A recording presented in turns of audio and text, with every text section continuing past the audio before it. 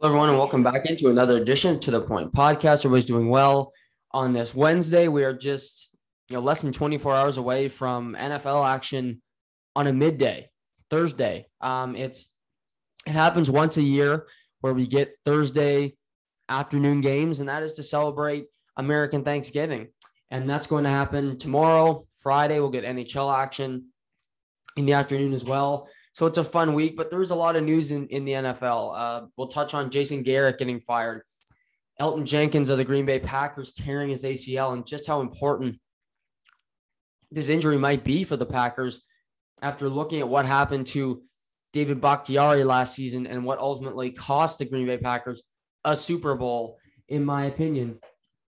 Taysom Hill, Adrian Peterson, and we'll also preview the three games tomorrow, and two of them are really interesting. The first one, it's a snoozer, but the aftermath of that game may actually be the more interesting part of the day. Also throughout the NHL, we got a lot of injuries. Duncan Keith got injured last night for the Edmonton Oilers and their loss to the Dallas Stars. The Tampa Bay Lightning continue to lose players, to lose superstars, yet they go and beat Philly 4-0 on, just routine. They got Andre Vasilevsky, get a shutout, and they grabbed the 2 points last night. We'll talk about some of the big injuries, how that might affect them down the stretch, and some comments that Rick Tocchet made yesterday that I really found interesting. Also, a big contract in Major League Baseball, college football playoffs. So lots to dive into today when it comes to the world of sports. But let's start with tomorrow's games in the NFL. There's other storylines that I want to get to, but three games tomorrow. Starts Lions, Bears, followed by Raiders, Cowboys, and the nightcap is the Buffalo Bills visiting the New Orleans Saints. That game will be special because not only is Drew Brees getting recognized by the Saints, he's calling the game with Mike Tirico for NBC. So it should be a pretty special night for him to be back in Louisiana. And, just a crazy night. His family will be there just a year after, he's retired, now working for Sunday NFL football. So tomorrow's games, I have to do this rant because I do it. When I didn't have a podcast, I just did it in the public once a year to family, friends, or just random strangers who wanted to hear a rant of the day. And it starts with, why are the Detroit Lions playing on Thanksgiving? Now, I think the argument I've heard, and I still makes no sense to me, as well, tradition. It's tradition that they play. And the Lions have been playing on Thanksgiving since my granddaddy was alive. Well, guess what? Traditions are not always good. There are statues of people that were bigots, that were not great people. There was a statue of Adolf Hitler. Last time I checked, Adolf Hitler was not a good human being. He was not a good Homo sapien. Well, the Detroit Lions aren't Adolf Hitler. But when it comes to watching football, the Detroit Lions are as anemic and as pathetic as it gets. Because Thanksgiving is a spotlight game. Standalone games are earned. And sometimes the second team, the Dallas Cowboys, don't deserve it either. If we're talking about merit, because they have won 3 playoff games in 25 years. The Detroit Lions are a pathetic franchise. And the NFL used to play where you could just take a quarterback's head off. Joe Theismann, his career was ended by Lawrence Taylor hitting him hard. You can't touch the quarterback anymore. So traditions, playoff structure, the fabric of the league has changed in every sport. And yet people still watch. So my thought is, you've had generations, decades of people watch the Detroit Lions. And since 1990, earlier than that, this franchise has stunk. The New York Jets have been better than the Detroit Lions. The Jets, the Rex Ryan, they went to 2 AFC championship games with Mark Sanchez at quarterback. Detroit Lions had Matthew Stafford, Megatron, Barry Sanders. They didn't do anything. Nothing. That tells you how pathetic this franchise is. And not to mention you get the Lions playing on Thanksgiving. Now let's throw them in with the Bears. Okay. The Bears?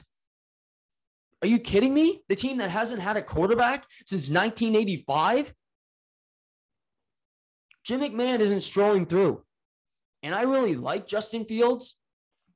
I'm high in him. I think he's going to be a good player. He's still developing. He's got a head coach that's a flat-out liability that hurts his development. But Justin Fields was hurt on Sunday. He can't play. So who's starting in this game? Just looking at quarterbacks, Tim Boyle, Bueller. Yeah, that's right. Tim Boyle and Andy Dalton, the Red Rocket. It's a snooze fest of a game. And I get it on East Coast for non-Atlantic time. That's a 12:30 start. But I don't care. Throw a team on there that deserves it. You know, the Patriots get lauded a lot. They should play on Thanksgiving every year because of what they did for 20 years. During that 20-year span, the Lions played on Thanksgiving every day. While the Patriots should have been grandfathered in. The Green Bay Packers should be grandfathered in to play on Thanksgiving. Not Detroit. At least give us Detroit, Green Bay. Not Detroit, Chicago. Who gives a shit? Now, I'm a pathetic human being. I'm going to watch this game when I get off work. Full transparency, I'll probably talk about it on Friday. But most people aren't me. They're not just going to say, well, the NFL is on, I'm going to watch it. People do have lives. And if I had a life, say there's an option. I might go to a gastropub, have a beer after work, or go watch the Lions. It's a no-brainer. Watch an episode of The Office, watch the Detroit Lions. I want to see what Dwight Schrute's up to, even though I already know what the hell happened. It's, I don't know. Like, Lions fans shouldn't even want their team to play on Thanksgiving because it just puts more of an emphasis, more of a spotlight on how pathetic you are. Like, Tony Romo and Jim Nantz must just be dreading this because not only do they get to call this game, they have to go to Detroit at the end of November. People don't want to be in Detroit, period. But late November, when it's freezing ass cold, I don't give a crap if it's a dome. Check, please.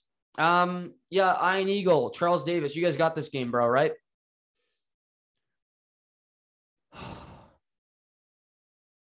Not to mention, there's no Justin Fields. I don't really care about watching Jared Goff. You know, he's not playing for the Lions. Who cares? T.J. Hawkinson, I really like for the Lions. Really good tight end. No Khalil Mack for the Bears. He'd be the most entertaining player of this game. Quarterbacks, what? I don't care. He's not playing. Done for the season. Surgery. This is just, if there's ever been a snooze fest, this is capital snooze. This game. And the NFL should be embarrassed that they had the Detroit Lions on every bleeping year. Now, the most interesting element of this game is not the game, not what a player does, not what happens, because nobody cares. It's the fallout. And what I mean by that is there was a report yesterday in the Chicago Tribune that the Bears have informed their head coach, Matt Nagy, that after the game tomorrow, he's going to be fired. So the report is he's told already, go coach this game, then you're gone. I know. Doesn't make a whole lot of sense. Now, Number one, I don't think this is true. Because who in their right mind would go coach knowing that they're getting fired after the game, win or loss? Number one, I know myself. I'm not going to coach a team if you're going to fire me. I'm telling my boss or former employer to kick rocks. If you're going to fire me, go get some other schlub to coach the team. I'm designing game plans because I want to work here. If you don't want to employ me anymore, don't employ me. You don't got me on a leash. Let me go free. Pay me my money. Kiss my ass. But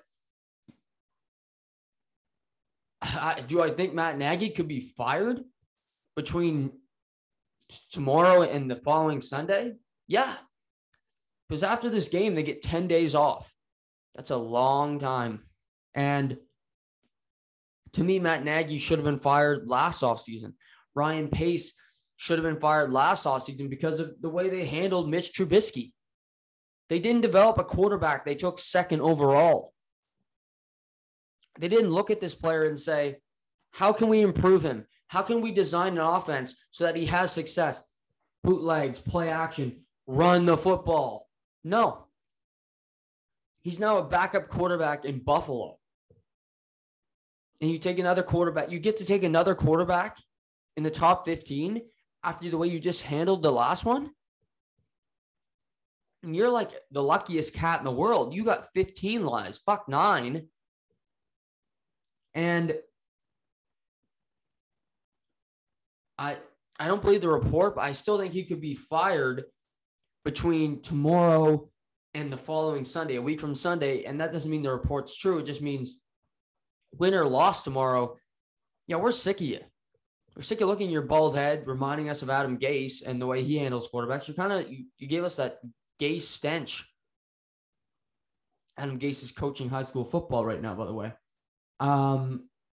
Yeah. But I mean, if the Lions win tomorrow, who do not have a win, who will be dressing Tim Boyle, who will be making a second career start at QB, he's getting fired. I think by Friday morning, the mothership's going to be running stories on Matt Nagy about how he got fired. And it's over for him because I don't know how he survives that. But we'll see. Not an interesting game. The fallout with the Bears will be interesting. The Lions continue to be completely just anemic. So kudos to what a few Lions fans that they have left, and enjoy the game tomorrow. Yeah, happy Turkey Day. Second game of the day. Raiders and the Cowboys. How about them Cowboys? Well, the Cowboys have lost 2 of their last 3. They smoked the Falcons in between. Yet the Falcons have a 4-6 record. They play like a 2-15 team. They're terrible, pathetic. Not Detroit pathetic, but bad team. And the Raiders, 3 straight losses. And Derek Carr went from the first 3 weeks, we got ourselves an MVP candidate. I said that once, and I jumped the gun because, as you guys know, I try not to be overreaction Monday. I do like Derek Carr, like the cut of his jib, so to speak, but he hasn't been good enough. And the last 3 weeks against the New York Giants, which they lost on the road, 2 interceptions, hosting KC, 1 interception. He was, just 3 for 10 on third down, just anemic, got crushed. Then last week at home versus Cincinnati, he has an interception and he was just dinking and doinking the whole day. And the team has not had any competency. And Dak hasn't been good either. He had 3 turnovers last week against the Chiefs. In the loss against the Broncos, he also threw 2 interceptions. So 5 turnovers in his last 2 losses for Dakota Rain Prescott. And to me, the struggles on offense for both these teams are quite simple to me. Run the football. This is a fun stat. Dak Prescott is 27 0 in his career when the Cowboys run the football more than they pass during a game. Meaning when Zeke, when Tony Pollard, when end around screens, when there is more rushing attempts than passing attempts, he has never lost as a quarterback of the Dallas Cowboys. Well, last week, they didn't run the ball. And it cost them because Dak made some poor decisions, held on the ball too long. And when Dak is bad, he's bad. There's no like, oh, he played okay. He plays great, MVP level. Like, there's the guy who's a top 10 quarterback, or he's stinking it up against Denver. And you're like, who the hell is this? Dr. Jekyll and Mr. Hyde. So we're kind of at this impasse where the Raiders need to run the ball with Josh Jacobs.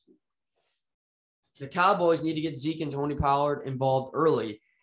But to me, this game comes down to what defense can play better. And the Raiders have completely fallen off. I don't have any faith in them. So I look at the Cowboys and say,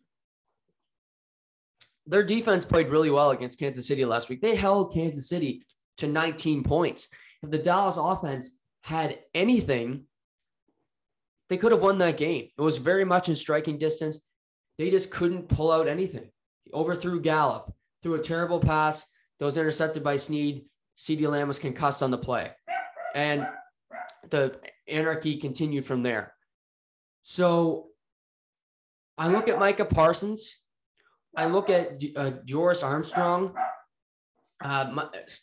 Trayvon Diggs. This defense played hard last week, played well without regulars like a Randy Gregory, without a DeMarcus Lawrence, who are elite pass rushers, but they still can get to the quarterback and they can cover because they didn't allow the Chiefs to get big plays. They tried to limit everything. Keanu Neal, the box safety, he's been playing really well. So I believe the Cowboys will win this game tomorrow just because I trust their defense more than I do the Raiders. The last 3 weeks, it hasn't been good. First few weeks, it was Max Crosby, Carl Nassib were getting pressure. You saw Jonathan Abram and Morig, the rookie from TCU, play strong in the middle, but their corners have been a problem. Casey Hayward Jr. had the best corner rank when it comes to passes caught against in the first 3 weeks. He's dropped mightily over the last couple, and Derek Carr just hasn't been consistent. You know, this season is on the line for the Las Vegas Raiders in this game. They're 5-5. They're right there. They're going to be they're at the bottom of the division with the Broncos. They need to win this game. For the Cowboys, with a loss, they would be 7-4. That's not the end of the world, but it does make it more interesting because I think the Eagles are going to continue to win. I expect them to be 6-6 after this weekend, and the Eagles play the Cowboys in the last week of the season. You know, could that game become more intriguing as we get down the stretch here? Perhaps. And we'll see for sure, but it's certainly interesting to see what will happen. But I expect the Cowboys to play well. They're not going to have Amari Cooper because he tested positive for COVID and he's unvaccinated. But as of right now, reports are CeeDee Lamb, who was in concussion protocol, is going to be able to play tomorrow. It looks as if Tyron Smith, who missed the last 3 weeks at left tackle, is going to play. Huge additions for this team. So we'll see, but I expect the Cowboys to leave tomorrow with that 8-3 record and start to feel better about themselves. And you'll hear the mothership be back on that Cowboy bandwagon. And the day is capped with the Buffalo Bills and New Orleans Saints. And the Buffalo Bills had 1 year after Brady departed where they were better than Belichick, where they set the new meter. They were the pace car. And it's only lasted 1 year because Cam Newton's departed. They spent the most money in the history of the NFL on free agents, like Matt Judon, like Hunter Henry, like Jonnu Smith, like Adrian Phillips. And this New England drafted a quarterback, rookie, 15th overall. They played him. They cut Cam Newton, who just might be a future Hall of Famer, a former MVP of the National Football League. And with Mac Jones playing Josh McDaniel's system, finding guys like Hunter Henry in the end zone, not turning the ball over, running the ball extremely well with Damian Harris and the rookie Ramondre Stevenson out of OU. They've and a great offensive line and an elite defense. They've already got to the top of the mountain again in this division. The Bills head into this game second in the AFC East. And the Bills are, I don't know what to make of them. You look at the Bills, they lose to the Jaguars. They score 6 points, and their defense was lauded. But then they go and play a beast, Jonathan Taylor, and he makes them look foolish. It looks like they lack physicality, and they were just bullied against the Indianapolis Colts, who have the best running attack in the NFL and just might have the best offensive line as well. So where does that bring us? What are the Bills? Well, we know they're going into New Orleans, which will be a loud building. Like I said, Drew Brees night. But the Saints are also 5-5. Since that big win against the Tampa Bay Buccaneers, they have been pretty awful. Defensively, they lost their edge. They gave up 250 yards rushing last week to the Philadelphia Eagles.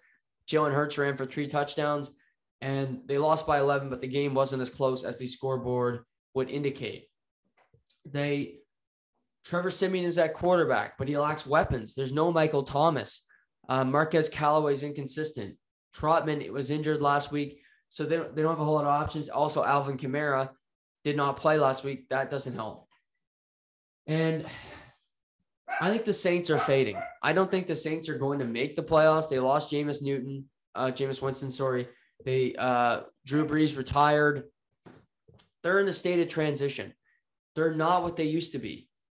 And I expect the Saints to lose a lot of games down the stretch here. This is one of them. They have the Cowboys in a week from tomorrow. But when it comes to the Bills, they got to prove they can stop the run. Well, tomorrow night, I think will be a good one for people to jump back on that Bills bandwagon, because Mark Ingram is a power back of sorts, but not in the conventional sense. He's a guy that will move downhill, but he's also got his limitations when it comes to his power, and he's not a spring chicken anymore. Alvin Kamara is better suited, used out of the backfield than a traditional runner. He's a scat back, of course, very tough to cover, but I wouldn't be surprised to see a hampered Alvin Kamara have a quiet night, because I'm sure Sean McDermott, the head coach, who is defensive minded oriented, is just going to say, yeah, that's not going to happen. Alvin Kamara is not going to beat us. Okay. Trevor Siemian, throw it to Traquan Smith, throw it to Marquez Callaway, Trotman, whomever. It's just not going to be Alvin Kamara. And this Bills front should be able to stop the run of the New Orleans Saints. But the big thing is, if Mark Ingram, who was a cast off first from New Orleans, then went to Baltimore, he was cut there, goes to Houston sends him back to New Orleans. If he has a big day against this team, it tells you something about the Buffalo Bills, that they can't contain a guy who's on his last leg, so to speak, in the NFL. He's not the old Mark Ingram where he was elite in New Orleans, the all-time leading rusher. So I expect the Bills to win the game tomorrow. It's on the road, but I don't trust Trevor Siemian. Sean Payton's a brilliant offensive mind, but he doesn't have enough to overcome an inexperienced quarterback who is just an average guy at best, and he needs a lot of things to go right for him to have success. So in totality, tomorrow's games will be interesting. They're not the most sexy games for sure. You got 2 teams that are in there just based on history, and the Detroit Lions and the Dallas Cowboys. You could say the Raiders as well, even though they don't play every Thanksgiving. They're a team of consequence in the NFL. And then you have the Bills and Saints, who, by regular circumstances, this would be a great game, and it might end up being a really good game. But as we head into it, it's hard to get super stoked to see Trevor Siemian play the nightcap of your Thanksgiving day. But I complain about Detroit Lions. I complain about preferential treatment with the Dallas Cowboys. It doesn't change the fact that this is awesome. You have a Thursday where you have football all afternoon long. And I've said this about our country of Canada for years.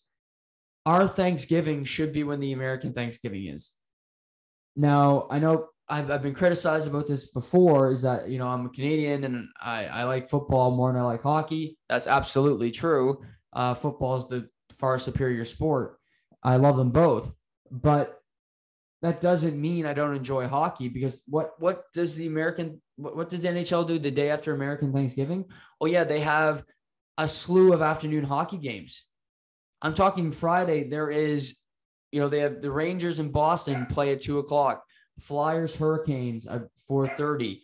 Wild, Jets. I mean, there's Canadian NHL teams that play in the afternoon. Ottawa is in Anaheim, I believe. So this stuff happens. There's these afternoon games that are super, super interesting, super compelling. And I just think in Canada, we should change it, because okay, I get it that we need to have a holiday every month, which I don't think we really do, but nevertheless, I think you put it the same weekend as the American one, solidarity. And not only that, is you get to reap the rewards of the American football games. And normally when the CFL is playing a normal schedule, the Grey Cup normally falls this weekend, the last weekend in November. It's going to be December 12th this year because they had a late start. They didn't get a full season in. So December 12th is going to signal the end of the CFL season. But normally this would be the weekend for the Grey Cup. So not only do you get a day off, that Thursday, you can schedule some plans, and wherever the Grey Cup is that year, maybe you get an extra day to travel to get there in the city. Really enjoy Grey Cup week in Hamilton, Edmonton, Calgary, wherever. So Americans eat turkey on Thanksgiving and then eat it again, at Christmas time. They don't seem to mind. And I think you get into the holiday season. I'm a guy that, people say, oh, you're Scrooge, you hate Christmas. I don't hate Christmas. I hate aspects of Christmas. But maybe I'd be more invested and say, okay, well, we got one holiday, we're leading into another one. It's literally a month away. Christmas is a month after Thanksgiving for the Americans. For us, we're like, is this even freaking Thanksgiving? Like, it's nothing. Okay, yeah, there's leaves. I think if you have Thanksgiving at this time of year too, you're more thankful for something, because the weather sucks. The days are short. You're thankful that you at least have family and something good to eat, because the other surroundings, your job's fine, but after you get off, you're done work at 5, it's pitch black. You're like, okay, I want to go to bed. This sucks. Maybe I'm completely off base here, but I think it would be a good idea. Trudeau, I know you don't like good ideas, but maybe consider this one. Maybe it'll help you get some votes, Maybe people, just say that you are ready to take over the post and really come up with some interesting ideas. I'm available. I don't come free, but I am available. Skype call, want to fly me in, private charter. I won't say no. But if you pick me up in a Ford, probably hop back on the plane. But, anything else, I'm down. Maybe a Cliff Bar when I get off. That'd be nice. So, but yeah, in all seriousness, I think it'd be a good idea, and happy Thanksgiving to all our friends across the border. Other NFL news. I mentioned this yesterday briefly, but this is a story that's going to have more fallout, and it is the New York Giants firing their offensive coordinator, Jason Garrett, after 2 seasons. And Jason Garrett was fired because his offense ranked 31st in the NFL last season. It's ranked 27th in the NFL this season. So he's gradually improved, but since he's been there, we have seen no development from the quarterback they drafted 6 overall, Daniel Jones. And now the organization's in a holding pattern where they say, we just signed Kenny Golladay to a huge contract.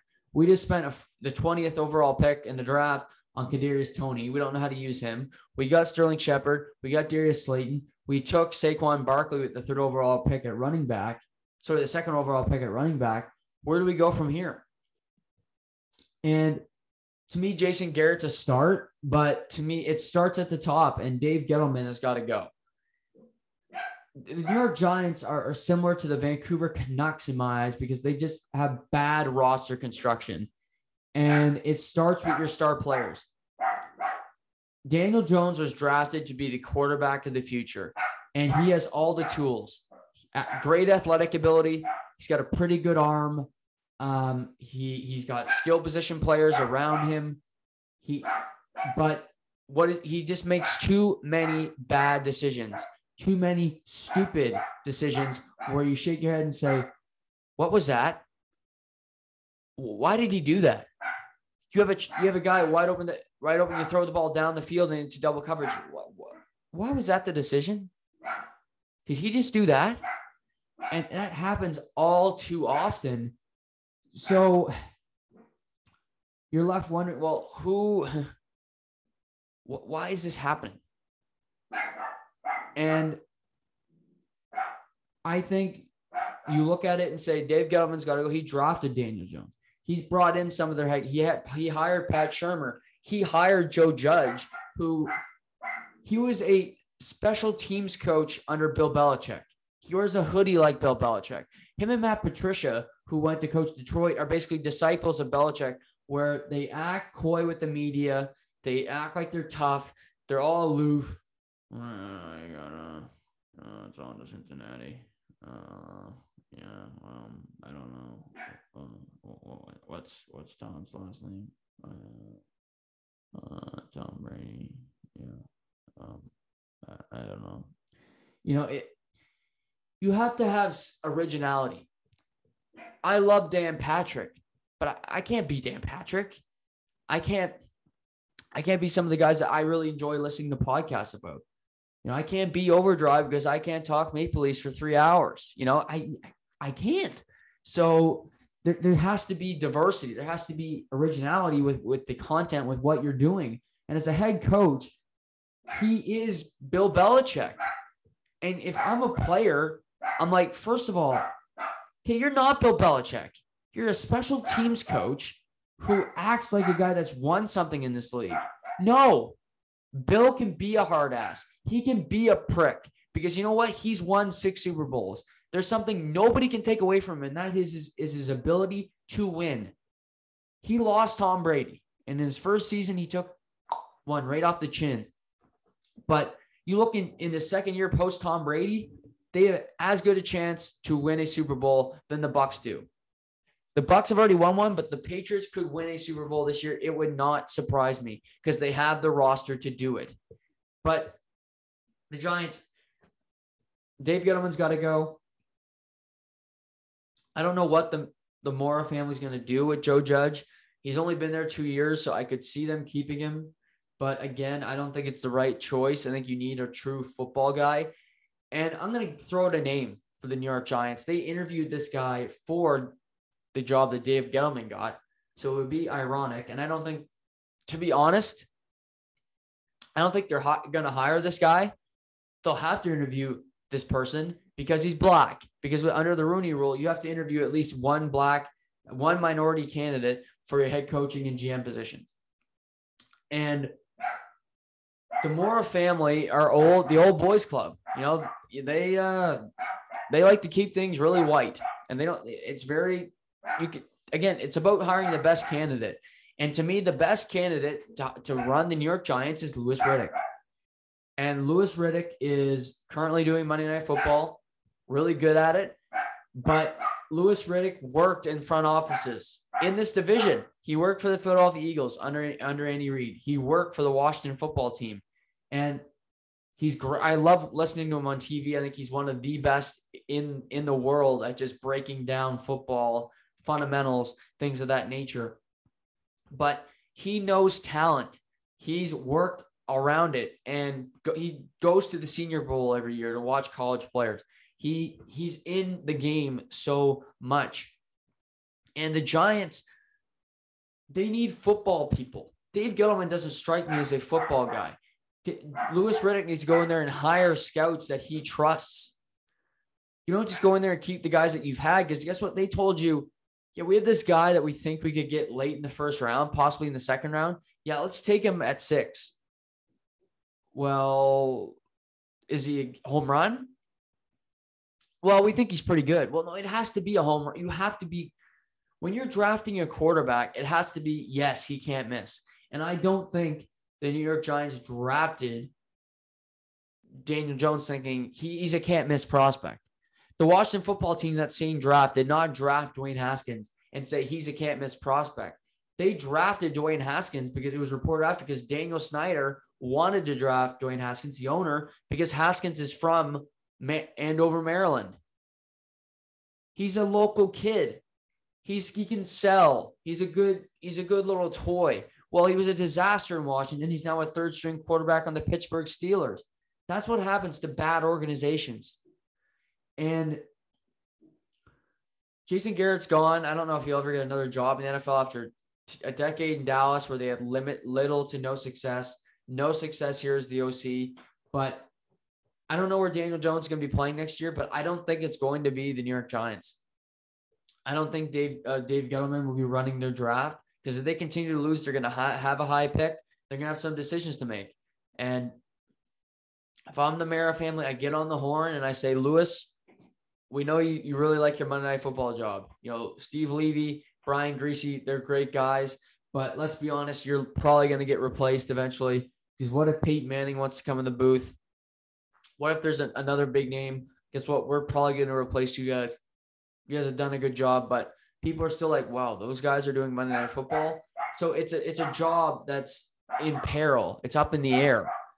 So to me, just go try to hire Louis Riddick. There are other good candidates out there, but he's one for me that really comes to mind because they need a major overhaul on how you acquire, how you draft, and how you develop young prospects. It doesn't just start with the quarterback, but also what the Giants need to do is they drafted Saquon Barkley with the second overall pick. Well, they need to accept that it was a mistake. They need to accept it. They can't give him a fifth-year option. The guy is beyond broken. He's injured every year, and move on. It was a mistake pick. You can't do anything about it now. But moving forward, Saquon Barkley is not your running back of the future. He's not a guy that you can trust to be on the field week to week. And I don't feel that even the Giants fans would boo him leaving because what has he done? So what have you done for me lately? It's not about, okay, you're a great guy coming out of Penn State. We'll see. But we see great running backs with stature, with brand name. Adrian Peterson was cut by the Tennessee Titans last night, and they hardly have any running backs on their roster. That tells you what they think of Adrian Peterson. They look at him and say, he's 36. He's been hit a lot. Yes, he's still jacked out the wazoo, but he can't play NFL football anymore. He's just not that guy. He's not AP of 2012 that nearly won the MVP of the league. That did win MVP of the league. That nearly broke Eric Dickerson's record for most rush yards in a single season. He's 36. He doesn't have great speed. And behind an offensive line that is mediocre at best, it doesn't bode well for a guy that's slow and doesn't have those jukes and ability to break off tackles or be elusive and make guys miss. So it can happen. Saquon Barkley is going to move on. He's going to be on a new team. I wouldn't be surprised if Daniel Jones is on a new team and Dave Gettleman will be, golfing in Santa Clara. But that is how I see the Giants organization working itself out over the next couple of months. In Green Bay, big news over the weekend. They lost left/right tackle Elton Jenkins to a torn ACL. And Elton Jenkins is a right tackle by trade, but he's been playing left tackle this year because David Bakhtiari, the all-pro Pro Bowler, has not been available because he tore his ACL in week 17 last year. Week 16 last year in practice. He had to miss the playoffs, obviously missed the NFC Championship game. And I think this cost the Packers the Super Bowl. And that's why this loss is so pivotal. Bakhtiari was a beast on that side of the ball, but who was on the left side the entire game? They didn't put Jenkins over there. They had another tackle, and Shaq Barrett had a field day. 3 sacks. Rodgers was hit 6 times, threw an interception, and that pass rush got to him all day. Jason Pierre-Paul, Shaq Barrett, Devin White, they were blitzing out Todd Bowles was blitzing out the wazoo, and it just didn't work out. The defense worked. Aaron Rodgers had a tough day, an opportunity to win the game late, but you could argue it was the Green Bay defense forcing 3 turnovers of Tom Brady that really kept them in the game. And ultimately, the Bucs defense made a stand. The Packers decided to kick a field goal. They never got the ball back with Tom Brady getting first downs. So I look at this and say, this is a big deal for a couple of reasons. Well, David Bakhtiari is coming back. He's not going to play this week, but he should be after the bye week, which is next week after they play the Rams. He should be available to play, which is great news, and it's a huge boost to this team. But he's coming off a torn ACL. It's a significant injury. Maybe he's not the same player as he used to be. Well, playing right tackle is much easier because it's not your blindside protection. Now he's going to have to cover, he's going to have to cover the best rusher every game. You look at this, he's not playing, but if he was this weekend, you're likely going to see Leonard Floyd or Von Miller on every snap. That's a lot to go up against your body. And not only that, Elgton Jenkins could have played right tackle. So you have 2 walls on either side, cleaner pocket for Aaron Rodgers. He's able to dice, find open men, and play a great football game. But the Packers don't have that. They don't have that ability anymore. They don't have a 2-headed monster at their tackle position. And I'm interested to see what defenses do now that they're only going to have one. This week for the Rams, they don't have to deal with Bakhtiari or Elgton Jenkins. So their offensive line is going to be compromised. Can they make up for it? Leonard Floyd, Aaron Donald, Von Miller are going to be at the disposal for the Rams. How does this offensive line hold up at home? But as we get into the playoffs, when you're playing the elite teams like the Rams, like the Buccaneers, can they hold up and, can you give Rodgers enough time so that the route can develop, so that he can throw the ball on time? And that to me is the biggest development, because otherwise you'd feel pretty good about this offensive line. Now you're saying, well, losing one of these guys ultimately cost us the Super Bowl last year.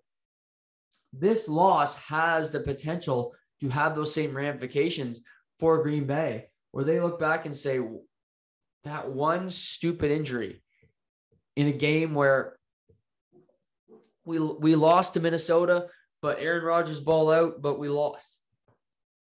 And Elgton Jenkins hasn't allowed a sack in the last 2 years that he's played in the NFL. He's playing at a very high level.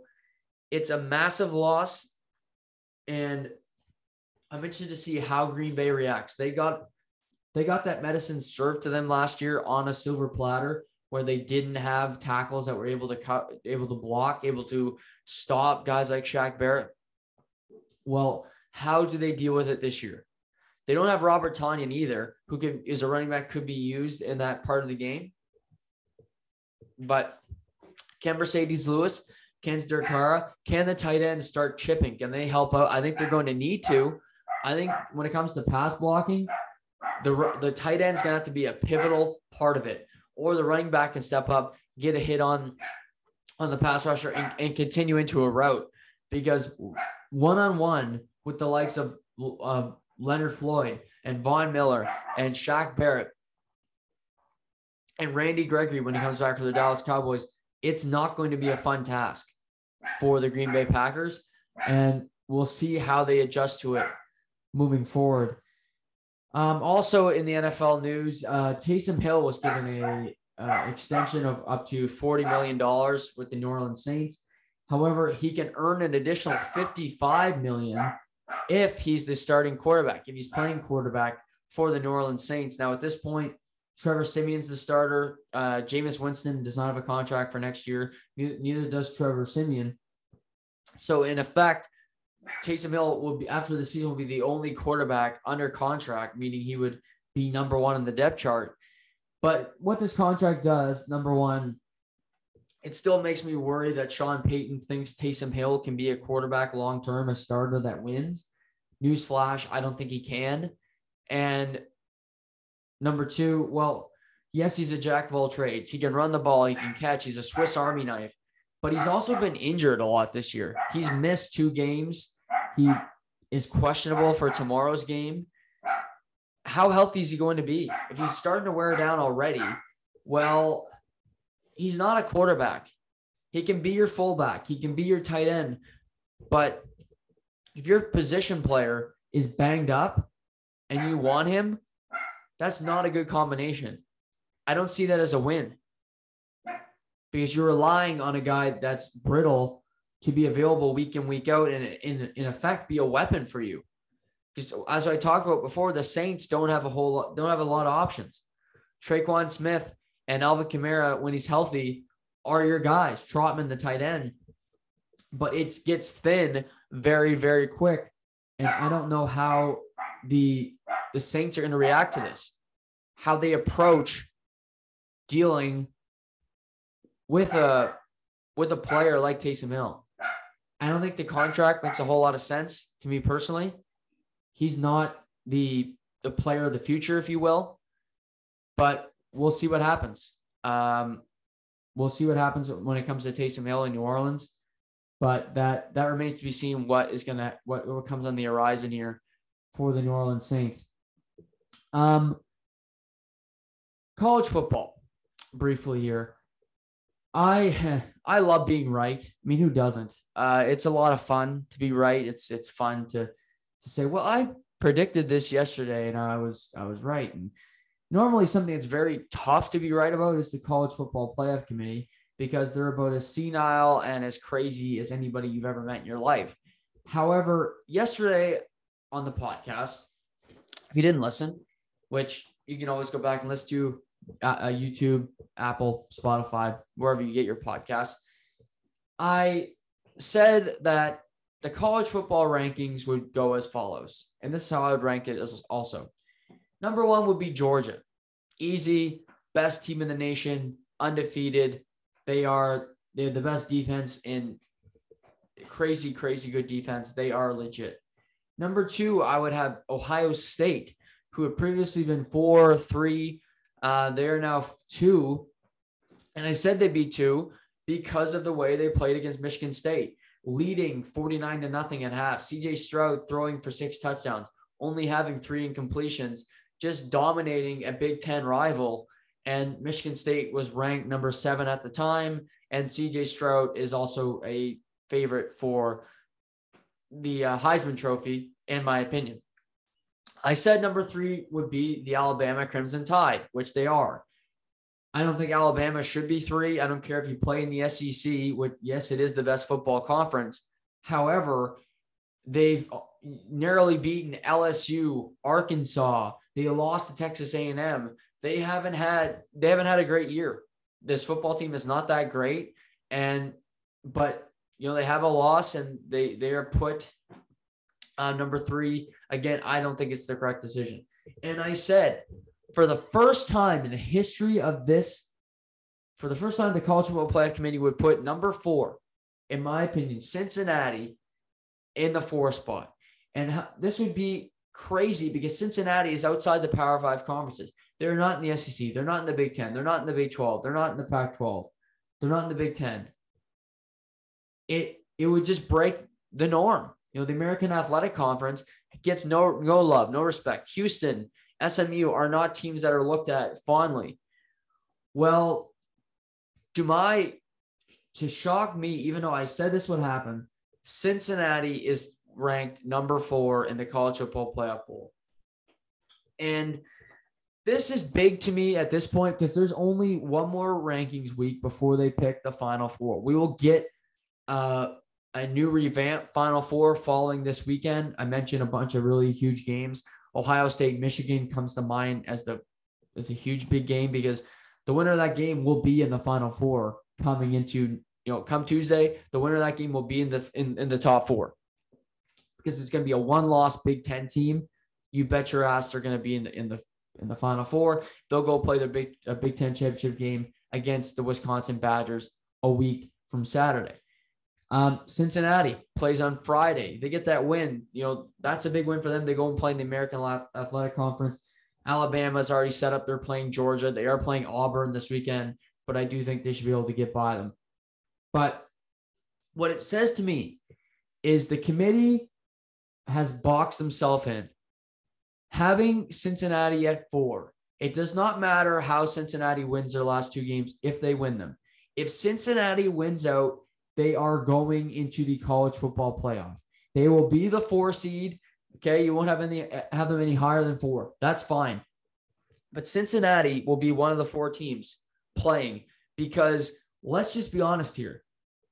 They have done everything you can do. They've won every game in their conference, out of conference. They schedule a game against Notre Dame, one of the most prestigious schools in all of the United States. They go to South Bend, Indiana, and beat Notre Dame. Notre Dame has one loss on their schedule, just outside. They're number 5, and guess who they've lost to? Oh yeah, Cincinnati. So, and I do think they have more outs because what if, just for instance, Ohio State beats Michigan this weekend? I do think the game will be much, much closer than Ohio State, Michigan State. But if Ohio State wins, they're going to play Wisconsin. I don't think it's a gimme. Wisconsin's not a good football team, but they're good on defense. If they can run the ball, the game could get interesting. You never know. But at the same time, Ohio State could win that game 52-3. But potentially there's an avenue there. There's also, the biggest one for me is, well, Alabama has to play Georgia a week from Saturday. And I've said all year, Georgia is the best team in the country. And I don't think Alabama can beat Georgia. Neutral site, I don't care if the game was in Tuscaloosa. I believe that Georgia would win. And with a loss, Alabama becomes a 2-loss team. There's never been a 2-loss team to make the college football playoff in the history of this setup. So then it becomes, well, who deserves to be that 4 seed? Because I think they will lose. Number one, it keeps Cincinnati in there, no doubt about it. I think they would be the 3 seed at that point. But then it's about, well, what happens in the Big 12? Because Oklahoma State and Oklahoma play each other this Saturday. Another big game. That's a nightcap. The winner of that game will go in the Big 12 championship game. If the team that wins this weekend wins out and Alabama loses another game, I think that the Baylor, Oklahoma State team, whomever of that 3 can get the next 2 wins, will be in the college football playoff because they won the Big 12. They played against competent schools. Oklahoma State each only have 1 loss. So to me, I see Oklahoma in the catbird seat because Oklahoma State is a school that, they had Chuba Hubbard for a long time, but I think they have a solid defense for the Big 12. But I don't expect Oklahoma State to beat Oklahoma. And in a rematch, I think Oklahoma will beat Baylor. They were embarrassed the first time. I think Oklahoma will get the better. So to me, the last 2 games, even if Cincinnati has to play Houston again, I think they'll beat them. I have faith that Cincinnati will finish their season 2-0. So they're going to be in. I think Georgia will beat Alabama. Regardless if they lose that game, they will be in the Final Four. The winner of the Big Ten, having 1 loss, that's guaranteed to be in the Final Four. And I believe the 4th team is not going to be Alabama because they're going to have 2 losses. It will be either Oklahoma or Oklahoma State, the team that wins this coming weekend. So it bodes well for Cincinnati. We could still get some chaos because if Cincinnati loses one of the next 2 games, I think Notre Dame really creeps into that picture. Even though they lost to Cincinnati, I still think with the Cincinnati losing 1 game, it gives Notre Dame a much better chance of getting into the Final Four, where I look at right now, unless complete anarchy happens where you get teams lose twice in the Big 12 or the Big 10 completely goes to shit, you're going to see Notre Dame miss out and play one of the better bowl games falling, just prior to the college football playoff. But we'll have to wait and see on that. But again, the 4 teams being in the correct order that I predicted, I take credit in that. I thank the committee for finally doing the right thing, including a team that deserves to be there, that has worked really hard, and it doesn't matter if they're not in the Power Five. They're a team that has worked, that is very competent. They know what they're doing, and the Bearcat Nation, the Bearcat fans, and just the Cincinnati Bearcats, led by Desmond Ridder, the quarterback, should be very excited that you're in a position right now, you're in the catbird seat to make the Final Four. So congratulations to them. NHL, before we wrap today, there's some news. And let's start out in Tampa, where Tampa is being hit by injuries. You know, a couple weeks ago, Nikita Kucherov was banged up. He's out multiple weeks. But then it was leaked yesterday that Braden Point, you know, the guy who's been probably the most clutch player in the last two playoffs, is out 4 to 6 weeks with an upper body injury. And this, you know, it's cause for concern for sure. You still have the best goalie in the world, in my opinion, but you don't have two of your best forwards. That is a tough assignment for any team.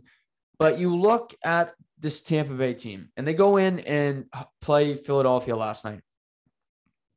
And number one, Vasilevsky makes 34 saves. No surprise.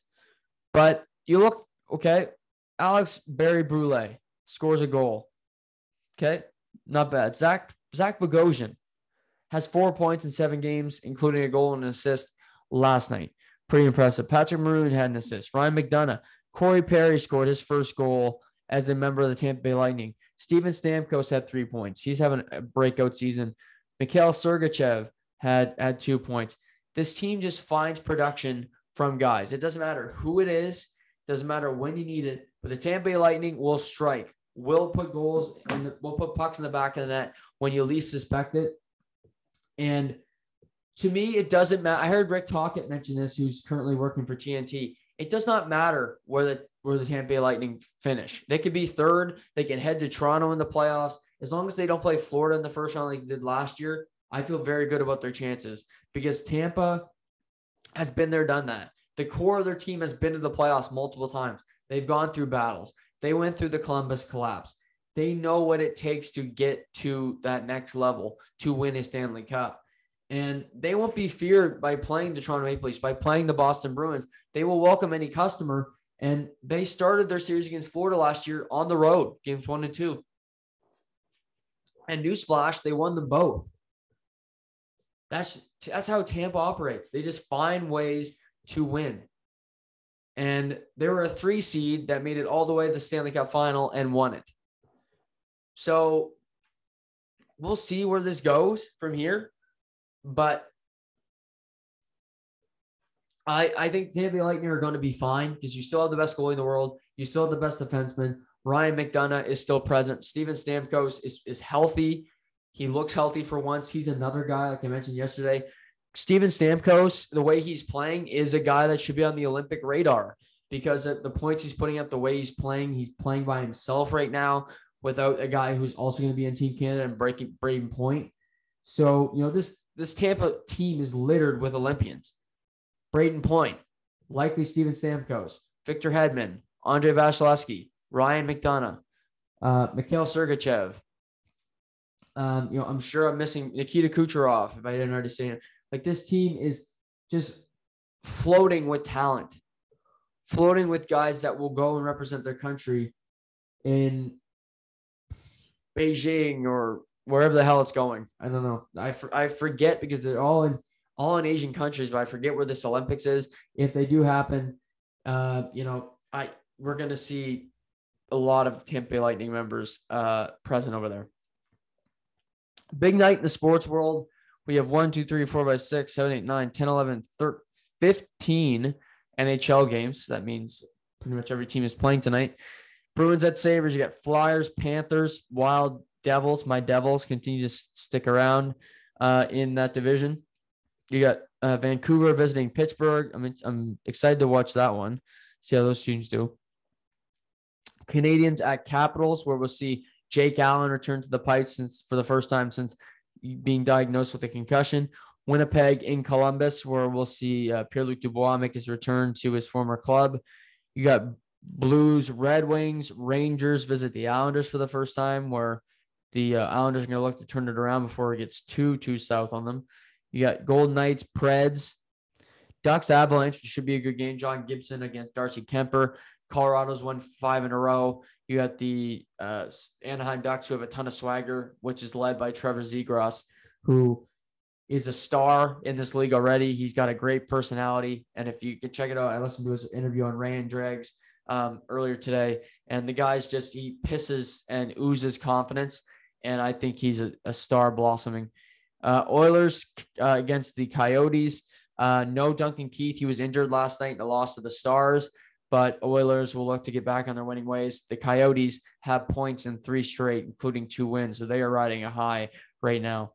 Also got Maple Leafs at Kings. We'll see Jonathan Quick play Jack Campbell. In the first meeting, Jonathan Quick got the better of the two, but the protege and Padawan will do battle again tonight. You got Hurricanes capping off a road trip in Seattle. And then you got Sens at the Sharks tonight. So busy night in the NHL. We got football tomorrow. I'm going to be podcasting with my good buddy Johnny Penny tomorrow. He'll make his debut in the podcast, so that should be a lot of fun. I think you guys will enjoy him. We're going to talk some Olympics. He loves the Leafs, and we'll also talk about some of his old hockey stories when it comes to just some funny antics he got up to back in the day playing Junior B in Tri-County, which is near Fredericton. So being present for some of those games, I know how crazy it can get, especially with a guy like Nick Gilbert on your team. But as always, thank you everybody for tuning in today. Hope you guys are all well. Stay safe, stay warm, and we'll talk soon.